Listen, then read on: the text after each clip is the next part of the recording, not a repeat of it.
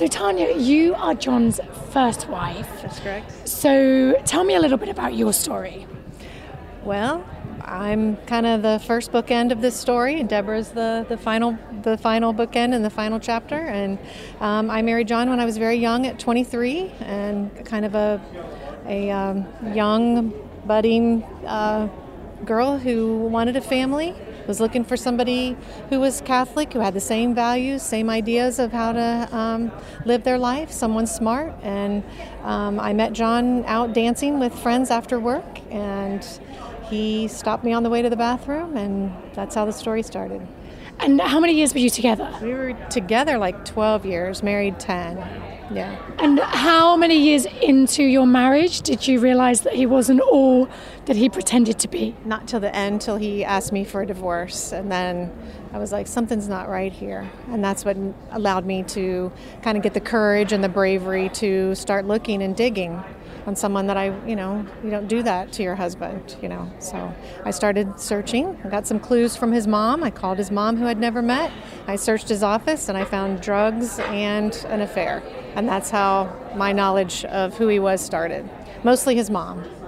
Wow. What was the most telling thing that his mom told you? That he wasn't even the age that I thought he was, that he had altered his name, that he had been arrested and had a drug arrest many, many years ago, because John was very clean-cut, very hardworking, played basketball 3 nights a week, never smoked, never drank, nothing, very square. What are you hoping that people take away from this real-life story? Because it's crazy that this really happened. Well, I think there's a lot of lessons here. One of them is listen to yourself. Don't let people talk you out of those clues that you might be getting about somebody. I trusted him more than I trusted myself, and that kind of blew up in my face. The other thing is just the awareness, about abuse. Abuse just isn't sexual and physical. This is a different type of abuse. This is coercive control, and just getting that out there, I think, is very important. And also, you and Deborah are both intelligent, smart women. So this is just for lots of people that heard the podcast and will be watching the show. This is what makes it even more unbelievable. Right. And I also don't want women to be ashamed. And that's why I'm here. That's why I'm sharing the story, and that's why I'm standing in the truth that is my life. And for my girls, I want to model that for them. We didn't do anything wrong, and they don't need to be embarrassed, and neither do I.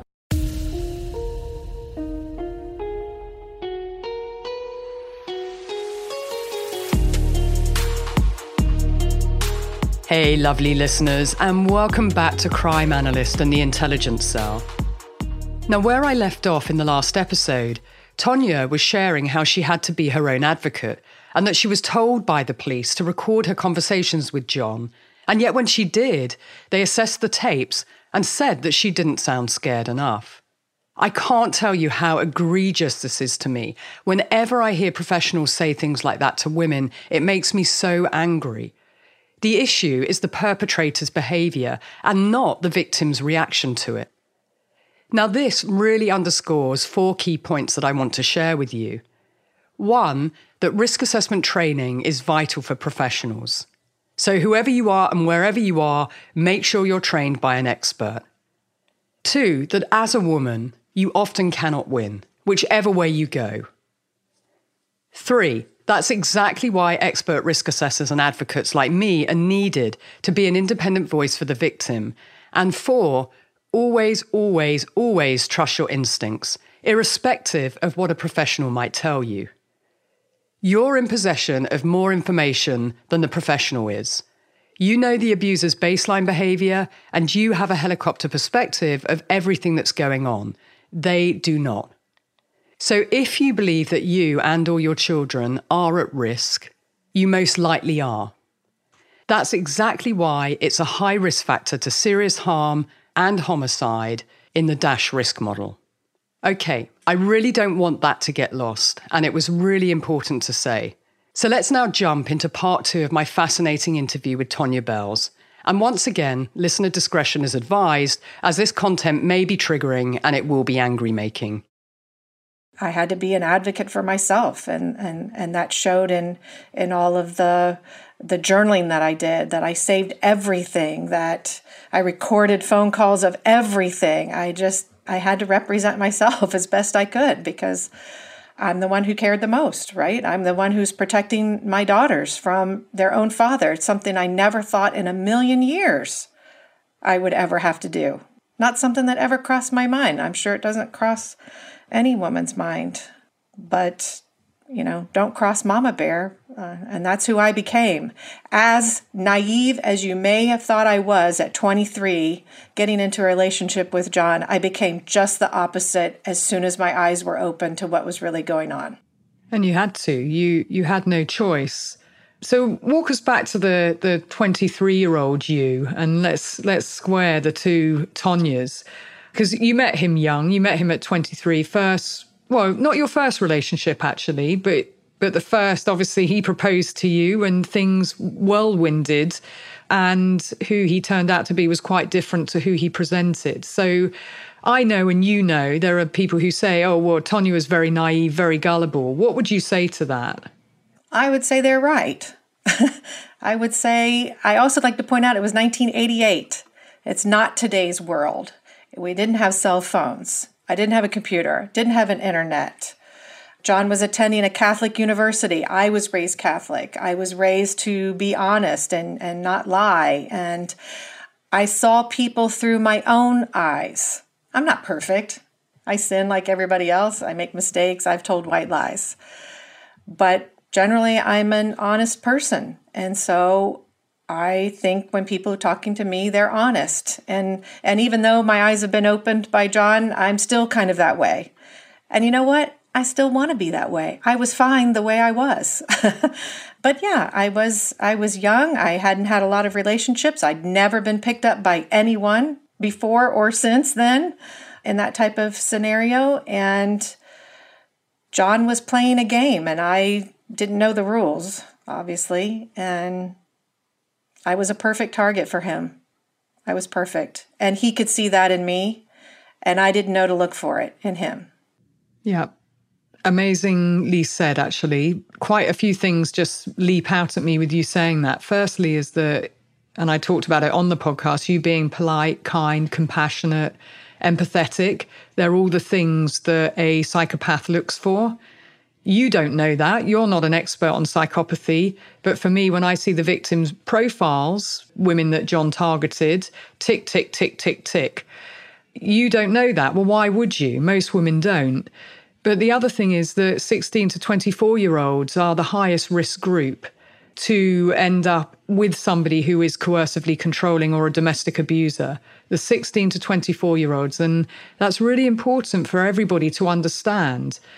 It's exactly why we need to talk about healthy relationships and what a healthy relationship looks like, and not just talk about mechanics of sex, but to talk about emotional, relationships, everything, how it fits together, and to talk about coercive control. And that's now going to be happening in the UK, Tonya, because of the Domestic Abuse Act, the domestic abuse plan that's going to be coming in, where there will be education in schools about healthy relationships, because we need to hear age-appropriate things for younger people. How would you know what unhealthy looks like? How would you know if somebody's abusing you, particularly if they're using control, when you don't have lots of relationships or experience to fall back on? I think that's a very important point. And where, sadly, a lot of the murders happen, again, it's that age group. The Gabby Petitos, the younger women that don't know coercive control is not love once they start to see it show up, and being controlling and jealous, that's not love, and love shouldn't hurt. So when you start to see the relationship change because something has happened and they start to behave in that way, no, you don't have to stay quiet and get on with it. And coercive control does correlate to femicide. And that is the reality. So there's a big job ahead of us of educating young girls and women, but also boys and men. For me, being a new mum of a boy, I have to think about all the messages for him. And I know that you think about it for your daughters too, because when they start dating and when they get married, they have relationships, that opens up a whole new world of things that they may ask you about. So we do need to educate not just younger people, but the mums and the dads, the brothers, the cousins, the best friends. And we all have a role in helping younger people, but also holding individuals to account when they do start to use behaviour, and we pick it up earlier rather than later.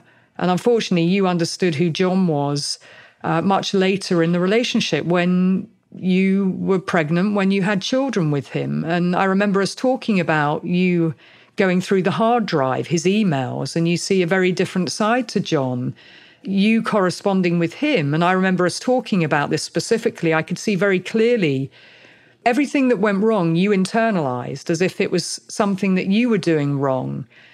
Everything that went wrong, he externalized. It was nothing to do with him. It was all you, and that's what you kept hearing. But meanwhile, whilst you're taking all the blame and trying to fix things, he is flirting with other women and men. And we found that out with Mark, the correspondence with him that was very flirtatious, wasn't it? Very different to how he was talking with you. What did you make of all of that?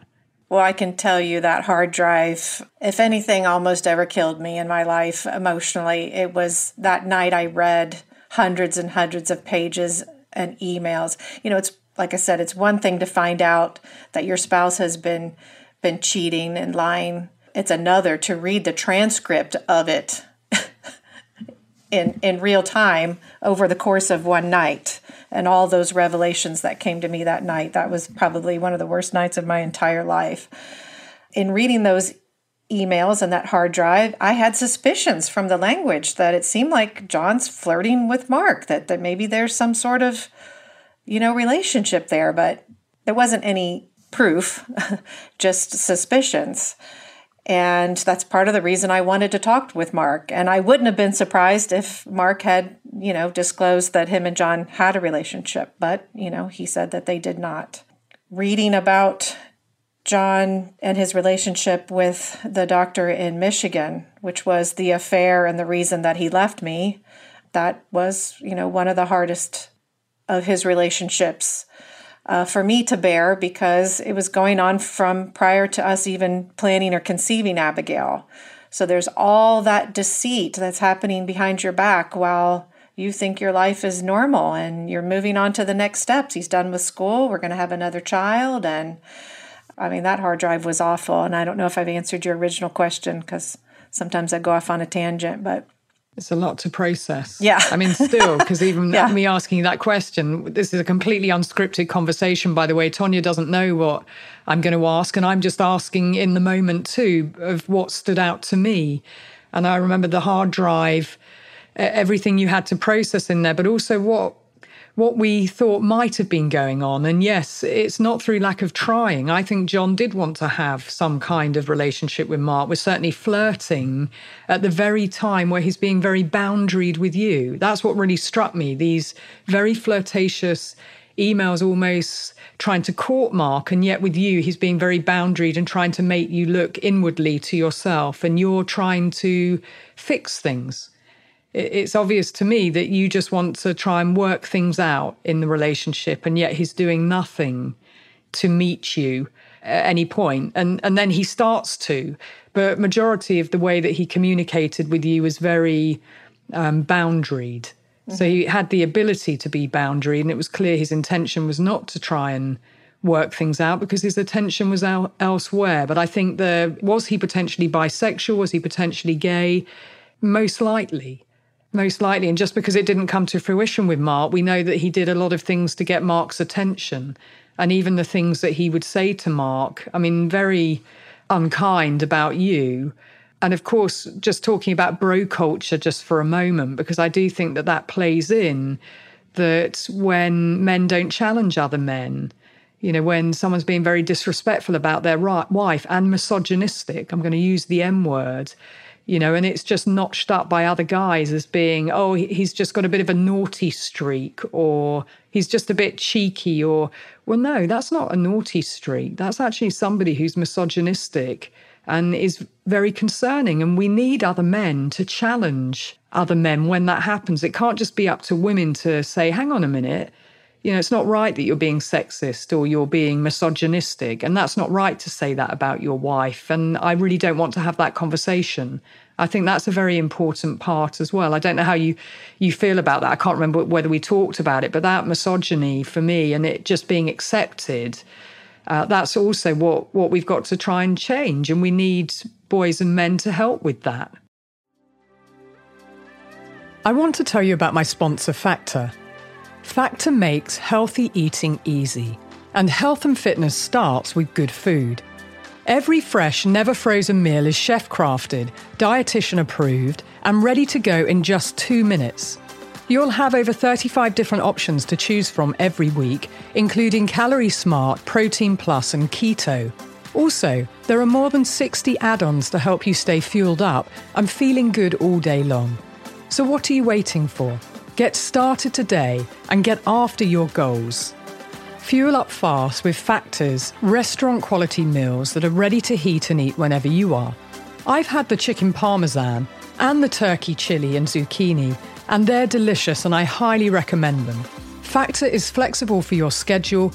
You can get as much or as little as you need by choosing your meals every week. Plus, you can pause or reschedule your deliveries anytime. Now, they've done the maths, and Factor is less expensive than takeout, and every meal is dietitian approved to be nutritious and delicious. Head to factormeals.com/crimeanalyst50 and use code crimeanalyst50 to get 50% off. That's code crimeanalyst50 at Factor Meals, FACTOR, factormeals.com/crimeanalyst50 to get 50% off. Don't you love an extra $100 in your pocket? Have a TurboTax expert file your taxes for you by March 31st to get $100 back instantly. Because no matter what moves you made last year, TurboTax makes them count. That means getting $100 back and 100% accurate taxes, only from Intuit TurboTax. Must file by 3/31. Credit only applicable to federal filing fees with TurboTax full service. Offer can be modified or terminated at any time. I mean, I agree. And I also know that I've been in a situation where someone's talking like that, and I have felt very uncomfortable, and it's hard to speak up. But I think change can only happen when we're uncomfortable. And we need, like any other behavior, we have to practice at that. We have to be mindful of speaking up and tell people that we're not comfortable hearing that, and you shouldn't be talking to your wife about your wife like that, or in those types of scenarios. There were a lot of people who seemed to protect John, men and women who knew things and protected him by not telling me, by not reporting. And I think that became, clear in the podcast. Men, women, people he dated, people he didn't date, his friends. I actually also, Laura, this just came to mind. I was also very struck that, and some of it wasn't even put in the podcast, but some of his prior friends from, let's say, after he was arrested for trafficking cocaine in the early 80s, or about 80 or 81, who became his friends after that, who said, this John they're hearing about now is not the John they knew in the 80s. Well, yes, he was. Yes, he is. He didn't tell you who he was, what he had done, where he had been, the lies that he's telling you right now. That's not a genuine relationship. If someone is not disclosing who they are, you just didn't know it. You thought you had a relationship with someone real, but you didn't. And it was intriguing to me that, a couple of the people had said exactly that. This is not the John I knew. I would beg to differ. So too would I. Yeah. I think, I always say the women who have significant relationships with someone know them the best, even though they might not know everything that they're doing, but they tend to see much more of them. And the real them, particularly when something doesn't go their way, i.e. when you're not doing what they want you to do, you see the real them, right? That's what they reveal. Everything else with John was very much about impression management. And with people who he didn't see so frequently or regularly, he could maintain a certain image and keep some distance with some and present, like with Kim, when he would go round to her family's house, he seemed to really enjoy her family more than her. And that might be a cruel thing to say, some might say, but he enjoyed being with her family because he didn't have the family that she had. And I think there was part of him that always hankered after that. But she might say, oh, well, I knew him and he was X or Y. But actually, I think much of that was about him putting on his best impression management and being able to control things because he would dip in and out of it when it suited him on his terms. So yes, I would agree with you. And what we see with psychopaths as well is they're chameleon-esque. They're very good at putting forward this impression and being whoever you want them to be in those moments. And of course, with John, we saw that a lot. He was very good at reading the emotional temperature. And I think he had that down to a fine art of being able to key in, and work people out and understand vulnerability, understand deficiency, be whatever you needed him to be to get whatever he needed out from it. So yes, I struggle when people say, oh, well, he didn't come across like that to me, or that's not the John that I knew. It's because, we talk about the word conning, I don't like it because it really, to me, just minimizes actually, when we're talking about a psychopath, we're talking about somebody who is very dangerous. The con, that word always tends to be used as if someone's, just a bit of a cheeky chap. They've managed to game someone or be a bit duplicitous. But this is as you know, you lived it, a very dangerous man who was a psychopath and who harmed many, many people, some who probably we still don't know about. And of course, he's suspected of killing and being responsible for the death of his brother, potentially his father. There are other investigations and lines of inquiry that really should have been exhausted. And I agree with you. Dennis Lucan really did, and kudos to him, understand what John was about. And really, we needed more police officers to understand what John was about and other professionals in the ecosystem that supports him. Because it does seem like he was given a pass so many times to do and be whatever he wanted to be. But when you're going through family court, you're having to be almost the best version of yourself as you could possibly be because you're under the microscope. And he put you under the microscope as if you were doing something wrong. Sorry, it always makes me get angry. It flashes up like everyone's looking at your behavior when they should be looking at his. Right, because he tried to put the drugs on me because I had access to the drugs too. And talk about being furious. I helped you get into my profession, and now you're going to risk my livelihood, my profession, my reputation. But he knew that's the only way, one of the only ways he had to get me, right? He knew what you prized the most, yes. Your children and your work, because you're a professional woman. And yes, you got him a job. And that's what makes it even more, come on, people in the family court, wake up. Mm-hmm. Why can't you see what I call the BGOs, the blinding glimpses of the obvious? They're looking at you as if you're half of the problem of him rather than there was. I can understand they didn't know about coercive control, but there's no reason now that professionals shouldn't. But there was coercive control, there was separation, stalking and escalation, there were threats. He had access to firearms. There's no excuse for when I looked at the domestic abuse, stalking and harassment and honour-based violence risk model, the DASH, and looked at your case, there's no excuse for people not to understand that they're high risk factors and that men like him are dangerous, and particularly when he's gone to prison as well.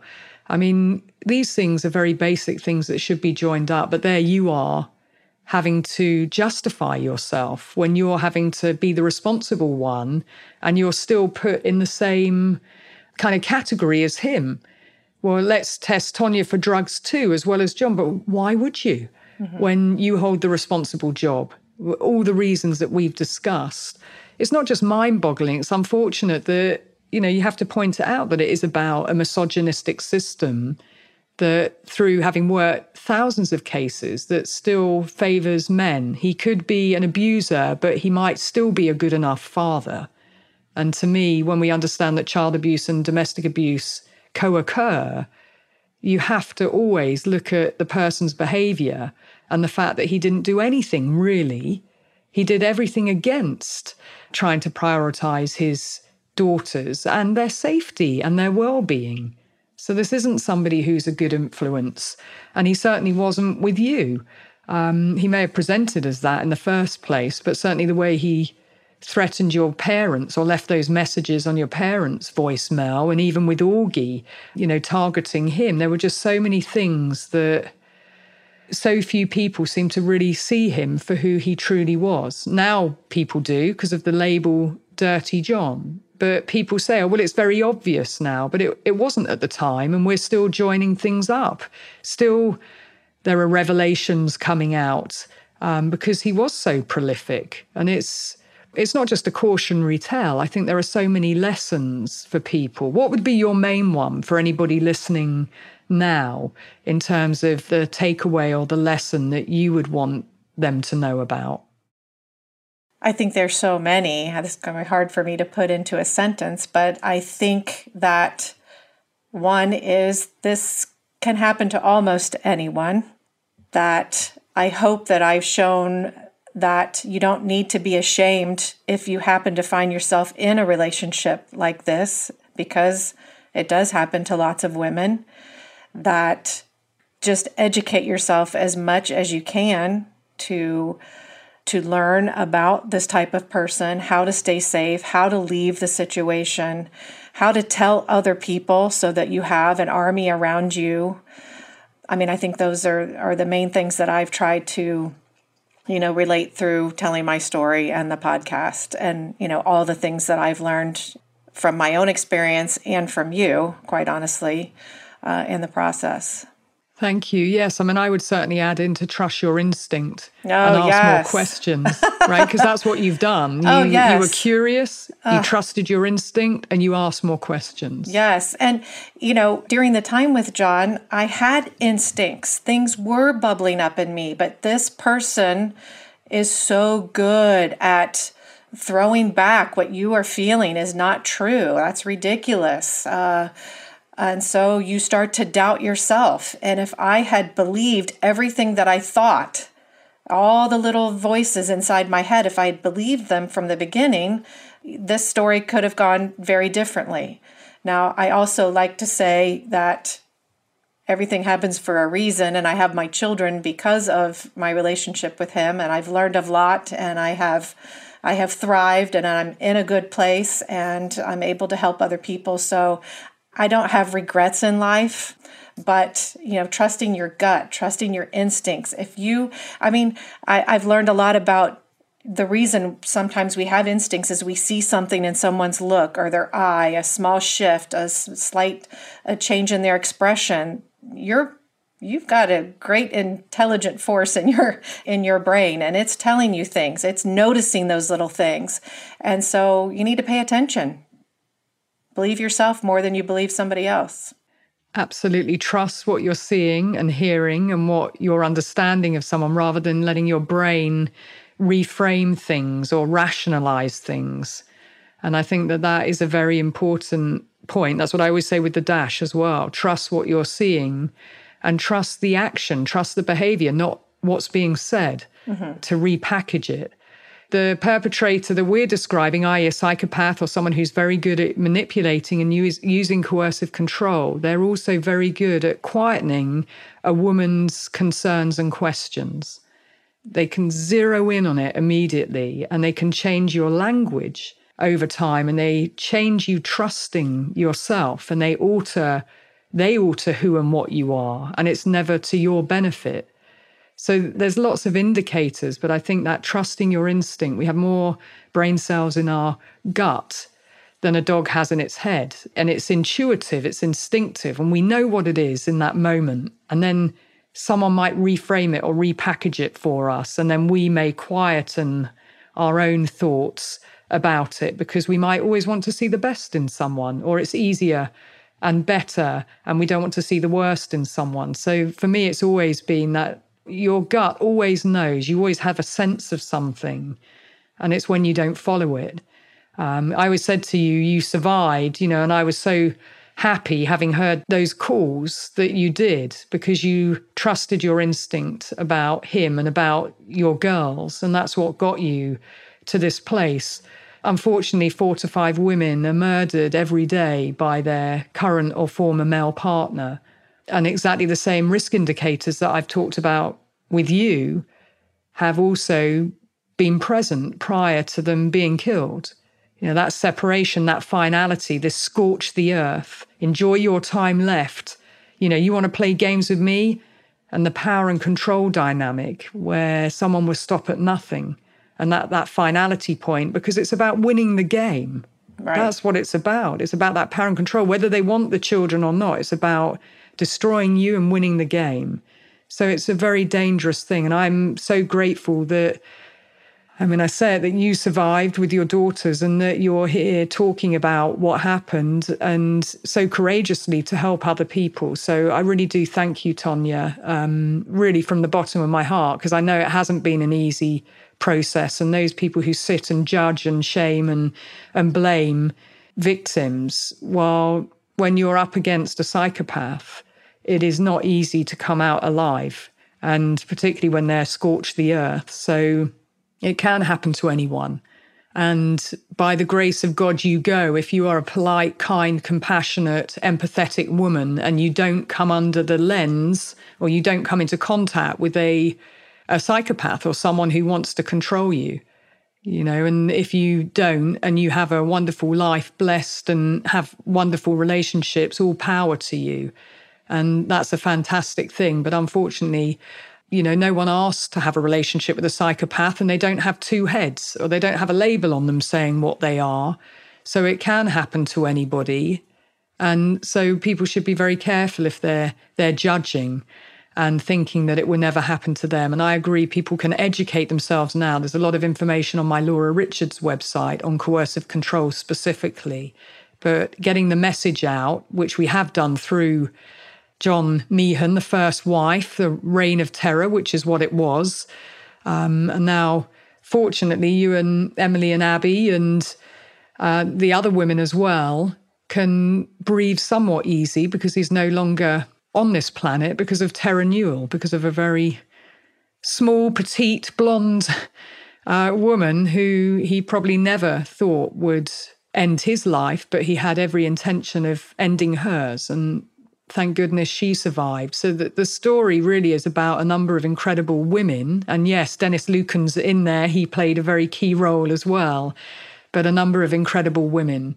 It could have been a very different outcome. And thank goodness for all of you, for Deborah, Tara, for Deborah's other daughter, for your daughters, for you, for Detective Julia Bowman, who played a very pivotal role, and Mayor-Lade Anderson, another woman who came forward. You're all sheroes to me. And that's really how I tied up when I was being asked in publicity, what's the first wife about and what's the story about? And I always said it's about sheroes. It's about incredible women who survived something and now want to share their story to help others.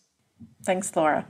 I appreciate all you've done, you know, with the story and, you know, getting to know you and, you know, the language that you have applied to John and his behavior. Instantly, when I heard that, I thought, she's got it. I've never heard anyone, you know, talking like this or describe John like this. And that really, you know, helped me tremendously in my understanding and my healing through this process, for sure. I'm really pleased to hear that. As you know, language is so important, isn't it? The words that you use that can validate someone's experience. And that's really why I spearheaded the Coercive Control Law Reform campaign in the UK, was to give people a language, a common shared language. And that language, still present day, we're trying to get it across America, Australia. There's new laws coming in on coercive control. And it can make a real difference when you have legislation, when you have professionals who really do get it. So I just want to thank you for your time. I know you said, I didn't think, you know, you'd want to talk to me again. As I said, I'm always love to talk to you, Tonya. And, you know, I really appreciate this conversation. I know it will help others, but I want to be respectful of your time. I said it would be an hour, and that's where we are. So I'm happy if you have any questions or any final thoughts, then throw them in before we wrap. I can't think of anything at the moment. No. Okay, well, we will wrap it up, and I will thank you very much for your time and send you and family lots of love, and more than happy to have other conversations going forward as well. So thank you, Tonya. And to my listeners, you heard me say what Tonya did throughout her situation that was escalating, being curious, asking questions, and always trust your instincts. So that's what I'm going to end on, as I always do with Crime Analyst. And until next time, be curious, ask questions, and always trust your instinct.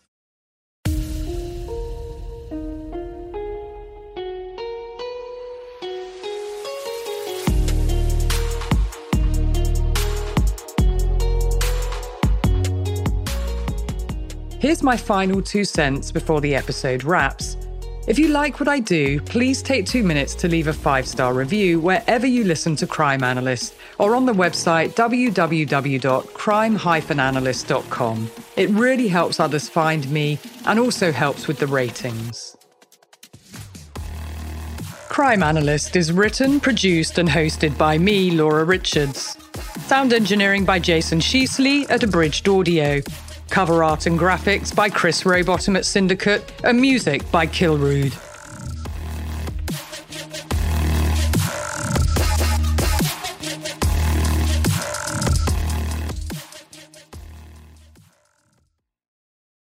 Swimsuit? Check. Sunscreen? Check. Phone charger? Check. Don't forget to pack the 5-Hour Energy. It fits great in a pocket or carry-on, and the alert feeling will help you arrive ready for anything. Now get 20% off when you use code 5HETRAVEL at 5hourenergy.com. Expires April 30th. One-time use only. Not valid with other discounts. Remember, visit 5hourenergy.com and use code 5HETRAVEL to save 20%.